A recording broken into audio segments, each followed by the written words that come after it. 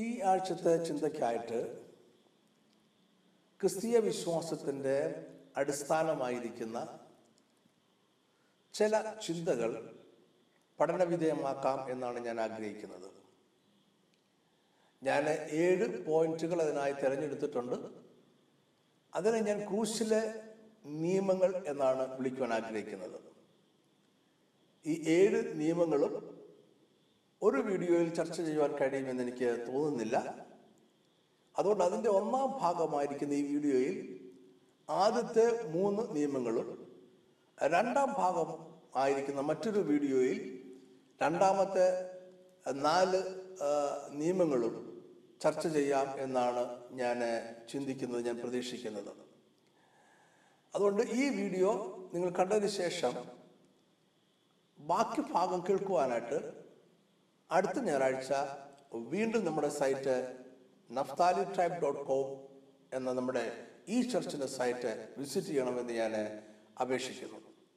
ക്രിസ്തീയ വിശ്വാസം അടിസ്ഥാനമായിരിക്കുന്നത് ചില പാരഡോക്സിക്കലായിട്ടുള്ള സ്റ്റേറ്റ്മെൻറ്റിൻ്റെ അടിസ്ഥാനത്തിലാണ്.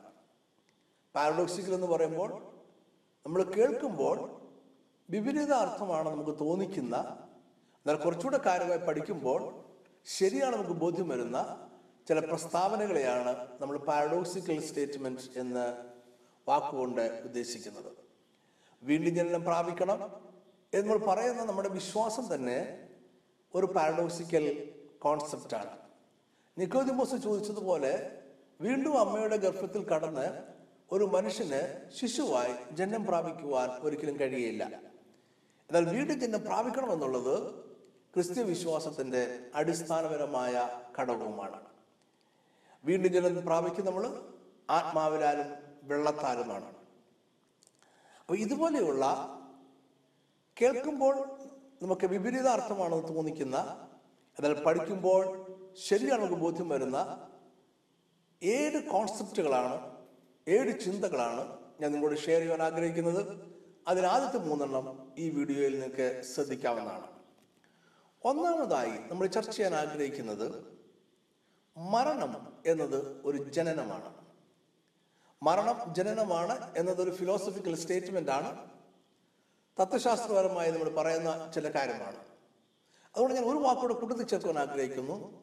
മരണം നിത്യതയിലേക്കുള്ള ഒരു ജനനമാണ്. എന്തുകൊണ്ടാണ് അങ്ങനെ പറയുവാനുള്ള കാരണം? മനുഷ്യന് വളരെയധികം പുരോഗമിക്കുകയും താൻ ജീവിക്കുന്ന ഭൗതിക ലോകത്തെക്കുറിച്ച് ധാരാളം അറിവുകൾ സമ്പാദിക്കുകയും ചെയ്തു കഴിഞ്ഞു. ഓരോ തലമുറയും അവരെ അത്ഭുതപ്പെടുത്തുന്ന തരത്തിലുള്ള അറിവുകൾ അവരുടെ ഭൗതിക ലോകത്തെക്കുറിച്ച് സമ്പാദിച്ചുകൊണ്ടിരിക്കുകയാണ്. ഓരോ തലമുറയും ചിന്തിക്കും, ഈ ഭൂമിയിൽ ജീവിച്ചിരുന്നിട്ടുള്ളതിലേക്കും ഏറ്റവും ബുദ്ധിമാന്മാരായിട്ടുള്ള ആളുകളാണ് ഈ തലമുറയിൽ ജീവിക്കുന്നത് എന്ന് ചിന്തിക്കും. എന്നാൽ അടുത്ത തലമുറ വരുമ്പോൾ അവർ ഈ ഭൗതിക ലോകത്തെക്കുറിച്ച് കൂടുതൽ കാര്യങ്ങൾ മനസ്സിലാക്കുന്നു, കൂടുതൽ കാര്യങ്ങൾ കണ്ടുപിടിക്കുന്നു, കൂടുതൽ കാര്യങ്ങൾ അവർ കണ്ടെത്തുന്നു. അപ്പോൾ അവർ ചിന്തിക്കും, ഇതുവരെ ഭൂമിയിൽ ജീവിച്ചിരുന്നിട്ടുള്ള തലമുറകളിൽ ഏറ്റവും ബുദ്ധിമാന്മാർ അവരാണെന്ന് ചിന്തിക്കും. ചരിത്രം ഇങ്ങനെ മുന്നോട്ട് പോയിക്കൊണ്ടിരിക്കുകയാണ്. മനുഷ്യൻ ഇന്ന് ഈ ഭൗതിക ലോകത്തെക്കുറിച്ച് സമ്പാദിച്ചിരിക്കുന്ന അറിവുകളെ കുറിച്ച് ചിന്തിച്ചാൽ നമുക്ക് അത്ഭുതം തോന്നും, നമുക്ക് അതിശയം തോന്നും. എന്നാൽ ഈ ഭൗതിക ലോകത്തെക്കുറിച്ച് മനുഷ്യൻ അറിവുകൾ കൂടുതൽ സമ്പാദിക്കും തോറും ആത്മീയ ലോകത്തെക്കുറിച്ചുള്ള അവൻ്റെ അറിവുകൾ കുറഞ്ഞുകൊണ്ടേ ഇരിക്കുകയാണ്. മനുഷ്യർക്ക് എല്ലാവർക്കും, ഭൂമിയിലുള്ള സകല മനുഷ്യർക്കും അറിയാവുന്നതും സമ്മതിക്കുന്നതുമായ ഒരു തലമുണ്ട്. ഈ ഭൂമിക്കപ്പുറത്തേക്ക് ഒരു ആത്മമണ്ഡലമുണ്ട്. ഈ ഭൂമിക്കപ്പുറത്ത് മറ്റെന്തോ ഉണ്ട്. അവിടെ വ്യത്യസ്തമായ ചില നിയമങ്ങളാണുള്ളത്, വ്യത്യസ്തമായ ചില ജീവിത ശൈലികളാണുള്ളത്. അങ്ങനെ എന്തോ ഈ ഭൂമിക്കപ്പുറത്തേക്കുണ്ട്. ചില അടയാളങ്ങൾ നമ്മൾ കാണുന്നു, ചില സൂപ്പർ നാച്ചുറൽ ആയിട്ടുള്ള ചില അടയാളങ്ങൾ നമ്മൾ കാണുന്നു. നമുക്ക് നിയന്ത്രിക്കാൻ പറ്റാത്ത ചിലതൊക്കെ ഭൂമിയിൽ സംഭവിക്കുന്നു. നമുക്ക് വിശദീകരിക്കാൻ പറ്റാത്ത എന്തെല്ലോ സംഭവങ്ങൾ ഭൂമിയിൽ നടക്കുന്നു. ഇതൊക്കെ എല്ലാ മനുഷ്യരോടും പറയുന്ന ഒരു കാര്യമുണ്ട്, ഈ ഭൂമിക്കപ്പുറത്ത്, ഈ ഭൂമിയിലെ ജീവിതത്തിനപ്പുറത്ത് എന്തോ ഒന്നുണ്ട്. അതിനെയാണ് നമ്മൾ വിളിക്കുന്നത് നിത്യമായ ജീവിതം എന്ന് വിളിക്കുന്നത്. അതിനെയാണ് നമ്മൾ ആത്മമണ്ഡലം എന്ന് വിളിക്കുന്നത്. എന്നാൽ ഈ ആത്മമണ്ഡലത്തിൽ നമ്മുടെ ഈ ശരീരത്തിന് പ്രവേശിക്കുവാൻ കഴിയത്തില്ല. ഈ ശരീരം ഈ ഭൂമിയിൽ ജീവിക്കുവാൻ മാത്രം നമുക്ക് തന്നിട്ടുള്ളതാണ്. നമ്മൾ വീണ്ടും ജന്മം പ്രാപിക്കുമ്പോൾ യേശുക്രിസ്തുവിനെ സ്വന്തം രക്ഷകനായി സ്വീകരിച്ച് പഴയ മനുഷ്യനെ ഉപേക്ഷിച്ച് നമ്മൾ വീണ്ടും ജന്മം പ്രാപിക്കുമ്പോൾ തന്നെ നമ്മൾ നിത്യജീവന് അവകാശിയായി കഴിഞ്ഞു. ഒരു രീതി പറഞ്ഞാൽ നമ്മുടെ നിത്യജീവൻ അന്ന് മുതൽ ആരംഭിക്കുകയാണ്. നിത്യജീവൻ അന്ന് മുതൽ ആരംഭിക്കുന്നു പറയുമ്പോൾ നമ്മുടെ സ്പിരിറ്റ്, നമ്മുടെ ആത്മാവ് ആത്മമണ്ഡലത്തിൽ ജീവിക്കാൻ യോഗ്യതയുള്ളതായി മാറുകയാണ് ചെയ്യുന്നത്. പിന്നെ നമ്മൾ ആത്മീയ ജീവികളാണ്, നമ്മൾ ആത്മീയ ജീവികളായി മാറിക്കഴിഞ്ഞു. എന്നാൽ വീണ്ടും ജന്മം പ്രാപിക്കുന്നത് അന്ന് തന്നെ നമ്മൾ നമ്മുടെ ശരീരം വിട്ടു പോകുന്നില്ല. വീണ്ടും നമ്മുടെ ഈ ഭൗതിക ശരീരത്തിൽ തന്നെ കുറെ വർഷങ്ങൾ കൂടി ജീവിക്കുകയാണ്. എന്നാൽ നമ്മുടെ ഉള്ളിലുള്ള ഈ ആത്മാവ് എപ്പോഴും ആത്മമണ്ഡലത്തിലേക്ക് പ്രവേശിക്കുവാനും നിത്യതയിൽ പ്രവേശിക്കുവാനും ആഗ്രഹിച്ചുകൊണ്ടേയിരിക്കുകയാണ്. പക്ഷെ അതിനുള്ള വഴി എന്താണ്? അതിനുള്ള മാർഗം എന്താണ്? ഈ ശരീരത്തെ നമ്മൾ ഉപേക്ഷിച്ച് കളയണം.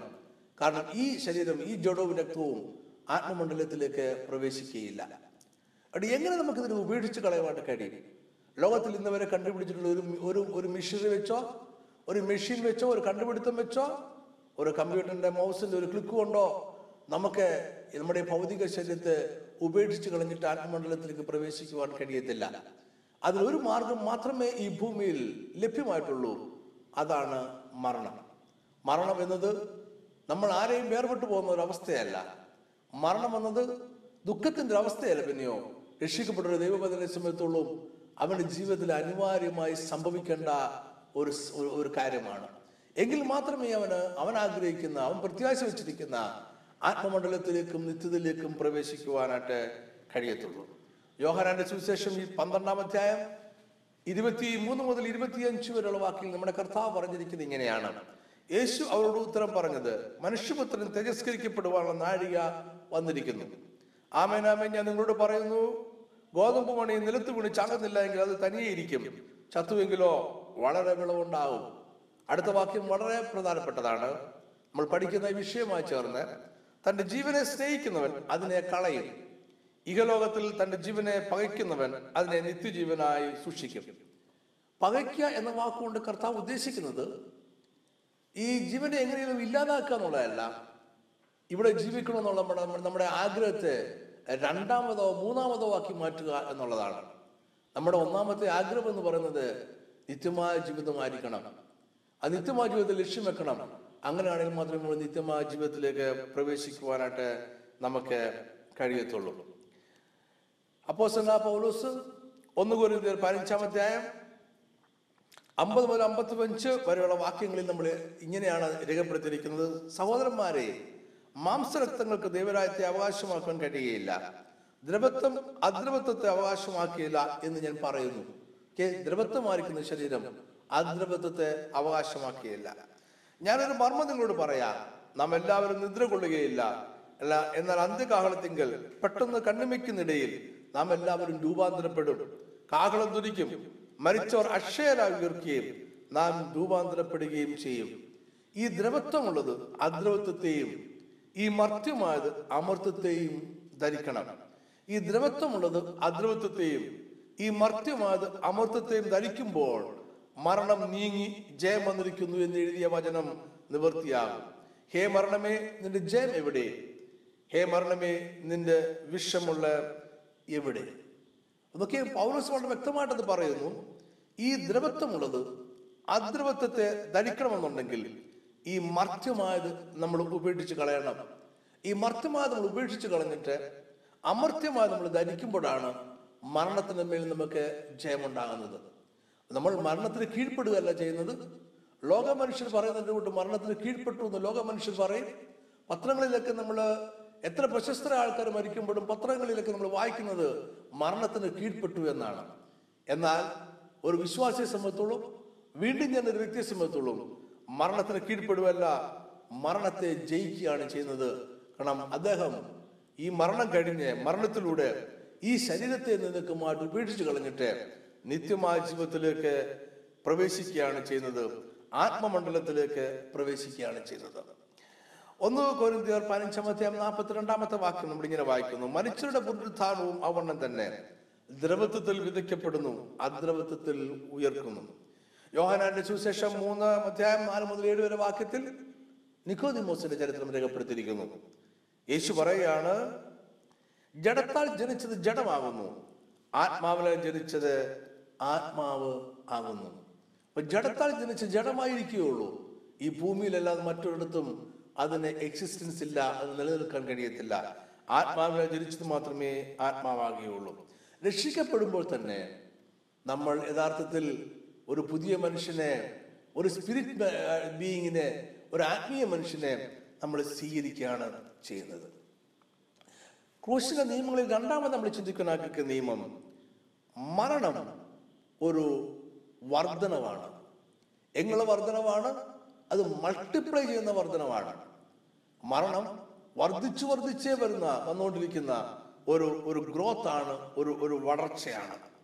യോഹന്നാന്റെ സുവിശേഷം 12-ാം അധ്യായം 23 മുതൽ 25 വരെയുള്ള വാക്യത്തിൽ യേശു അവരോട് ഉത്തരം പറഞ്ഞത്, മനുഷ്യപുത്രൻ തിരസ്കരിക്കപ്പെടുവാനുള്ള നാഴിക വന്നിരിക്കുന്നു. ആമേൻ ആമേൻ, ഞാൻ നിങ്ങളോട് പറയുന്നത്, ഗോതമ്പ് മണി നിലത്ത് വീണ് ചാകുന്നില്ല എങ്കിൽ അത് തനിയായിരിക്കും, ചത്തുവെങ്കിലോ വളരെ വിളവുണ്ടാകും. യേശു പറഞ്ഞ വാക്ക് ഒന്നുകൂടെ ഞാൻ വായിക്കുന്നു. ഗോതമ്പ് മണി നിലത്ത് വീണ് ചാകുന്നില്ല എങ്കിൽ അത് തനിയായിരിക്കും, ചത്തുവെങ്കിലോ വളരെ വിളവുണ്ടാകും. ഇത് യേശു പറഞ്ഞത് ഒരു പക്ഷേങ്കിൽ തന്നെ കുറിച്ച് തന്നെ ആയിരിക്കുവാൻ സാധ്യതയുണ്ട്. യേശു ഏകനായ ഒരു വ്യക്തിയാണ്. ദൈവവചനം പറയുന്നതനുസരിച്ച് ദൈവത്തിന്റെ വചനമായിരുന്നവൻ ജഡരൂപമെടുത്ത് ഈ ഭൂമിയിൽ ജനിച്ചു. അവൻ ഏകനായിരുന്നു. അവൻ ഏകനായി തന്നെ ഇരുന്നുവെങ്കിൽ അത് ചത്തുപോകും, അത് യാതൊരു ഫലവും ചെയ്യുകയില്ല. എന്നാൽ അവൻ എന്താണ് ചെയ്തത്? യേശു എന്താണ് ചെയ്തത്? യേശു ഒരു വിത്തായിട്ട് മാറി. യേശു ഒരു വിത്തായി മാറി അത് ഭൂമിയിലേക്ക് ഇട്ടു. അത് ഭൂമിയിലേക്ക് ഇട്ടപ്പോൾ ഭൂമിയോട് ലയിച്ചു ചേർന്നു. അത് എന്നേക്കുമായിട്ട് നഷ്ടപ്പെടുകയാണ് ചെയ്തത്. അപ്പൊ യേശു ഏകനായിട്ടിരിക്കുവാനല്ല ആഗ്രഹിച്ചത്, ഒരു വിത്തായിട്ട് മാറി ഈ ഭൂമിയിലേക്ക് ഇറങ്ങി അപ്രത്യക്ഷമായി ഭൂമിയിലേക്ക് ചേർന്ന് കുറച്ചു നാൾ കഴിയുമ്പോൾ മറ്റൊരു സസ്യമായി വളർന്നു വന്ന് അത് 100-ലധികം മേനി വിളയുന്ന ഒരു സസ്യമായി മാറുകയാണ് യേശു ചെയ്തത്. അപ്പൊ യേശുവിനെ കുറിച്ചാണ് യേശു പറയുന്നത്, ഞാനൊരു വിത്താണ്, ഈ വിത്ത് ഭൂമിയിലേക്ക് എറിയപ്പെടും, ഈ വിത്ത് ഭൂമിയിലേക്ക് ലയിച്ചു ചേരും, കുറച്ചു നാൾ കഴിയുമ്പോൾ ഈ വിത്ത് മുളച്ചു വരും, ഇതൊരു സസ്യമാകും, ആ സസ്യം 100 മടങ്ങ് വിളവ് ഉണ്ടാകും. ഓക്കെ, യേശു ക്രിസ്തു എന്ന് പറയുന്ന വ്യക്തി, ഏകനായിരുന്ന വ്യക്തി, തന്റെ ക്രൂശ് മരണത്തിലൂടെ ഒരു വിത്തായി ഈ ഭൂമിയിലേക്ക് എറിയപ്പെട്ട് കഴിഞ്ഞപ്പോൾ, ഇത് നോക്കിയേ, യേശുവിന്റെ മരണത്തിന് ശേഷം ഇന്ന് വരെയുള്ള കാലഘട്ടം നോക്കിയേ, ലക്ഷക്കണക്കിന് കോടിക്കണക്കിന് വിശ്വാസികളെ, കോടിക്കണക്കിന് ജനങ്ങളെ അവന് സൃഷ്ടിക്കുവാൻ, ദൈവരാജ്യത്തിന് അവകാശികളാക്കി മാറ്റിയെടുക്കുവാൻ അവന് കഴിഞ്ഞു. യേശുവിനെ കുറിച്ച് തന്നെയാണ് യേശു ഇത് പറയുന്നത്. മരണം ഒരു വളർച്ചയാണ്. അതെങ്ങനെയാണ് വളരുന്നത്? വർദ്ധിച്ചു കൊണ്ടേയിരിക്കുന്ന ഒരു വളർച്ചയാണ് മരണം എന്ന് പറയുന്നത്. മരണം ഒരു വർധനവാണ്. എങ്ങനെയാണ് വർധനം ഉണ്ടാകുന്നത്? മരിക്കുമ്പോൾ ആണ് മരണം ഒരു വർധനമായി മാറുന്നത്. ഒരു വിത്ത് പോലെ അത് ഭൂമിയിലേക്ക് എറിയപ്പെടുമ്പോഴാണ്. അതൊക്കെ നമ്മളെ തന്നെ ചിന്തിച്ചു നോക്കേ. നമ്മുടെ ഉള്ളിലുണ്ടായിരുന്ന പഴയ മനുഷ്യൻ, ആ മനുഷ്യൻ മരിച്ചു. ആ മനുഷ്യൻ മരിച്ച് യേശുവിനോട് കൂടി അടക്കപ്പെട്ടു. യേശുവിനോട് കൂടി അടക്കപ്പെട്ടിട്ട് പുതിയ മനുഷ്യൻ യേശുവിനോട് കൂടി ഉയർത്തെഴുന്നേറ്റു. ആ പുതിയ മനുഷ്യൻ 100 കണക്കിന് വിളവ് ഉൽപ്പാദിപ്പിക്കുവാൻ ശേഷിയുള്ളതാണ്. നമ്മുടെ പഴയ മനുഷ്യൻ, ജഡപ്രകാരം ഉണ്ടായിരുന്ന മനുഷ്യൻ, പാപത്തിൽ ജീവിച്ചിരുന്ന മനുഷ്യൻ, ലോകപ്രകാരം ജീവിച്ചിരുന്ന മനുഷ്യൻ, അങ്ങനെ തന്നെ ജീവിച്ചിരുന്നുണ്ടെങ്കിൽ അതിന് യാതൊരു വിളവും സൃഷ്ടിക്കുവാനായിട്ട് കഴിയത്തില്ല. അത് ആ പഴയ മനുഷ്യനെ നമ്മൾ വേണ്ടാന്ന് വെച്ചു. ഒരു വിത്ത് ഭൂമിയിലേക്ക് എറിയുന്ന പോലെ അതിനെ എറിഞ്ഞു കളഞ്ഞു.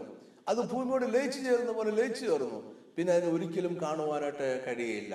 അതില്ലാതെയായി മാറി. അങ്ങനെ ഇല്ലാതെയായി മാറിയപ്പോൾ ഒരു പുതിയ മനുഷ്യൻ നമ്മുടെ ഉള്ളിൽ മുളച്ചു വന്നു. ആ പുതിയ മനുഷ്യൻ ഇന്ന് നിങ്ങളും ഞാനും സുവിശേഷം പറയുന്നതിലൂടെ 100 കണക്കിന് ആളുകളെ ദൈവരാജ്യത്തിന് അവകാശിയാക്കി മാറ്റിക്കൊണ്ടേ ഇരിക്കുകയാണ്. മരണം ഒരു വർധനവാണ്. അത് വർദ്ധിച്ചുകൊണ്ടേയിരിക്കുന്നതാണ്. മരണം ഒരു വളർച്ചയാണ്, ഒരു വർധനവാണ്. അത് വർദ്ധിച്ചുകൊണ്ടേയിരിക്കും. മൂന്നാമതായിട്ട് മരണം ജയമാണ്. Death is a victory. മരണം ഒരു ജയമാണ്. സുവിശേഷം വളരെ വ്യക്തമായി പറയുന്ന ഒരു കാര്യം നമ്മളുണ്ട്.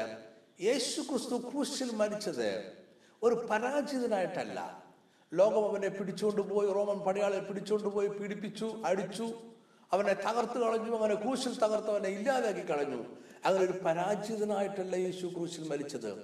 യേശു ക്രൂശിൽ വെച്ച് ഏറ്റവും അവസാനം പറഞ്ഞ, എല്ലാം നിവൃത്തിയായി എന്ന് വിളിച്ചു പറഞ്ഞ വാക്കുകൾ ഒരു പരാജിതന്റെ വാക്കുകളല്ല. പിന്നെയോ ഒരു യുദ്ധം ചെയ്ത് വിജയിച്ചു വന്നിരിക്കുന്ന ഒരു വ്യക്തി നടത്തുന്ന വിജയത്തിന്റെ ആഘോഷമാണത്. വിജയത്തിന്റെ ക്രൈയാണ്, വാർക്രയാണത്.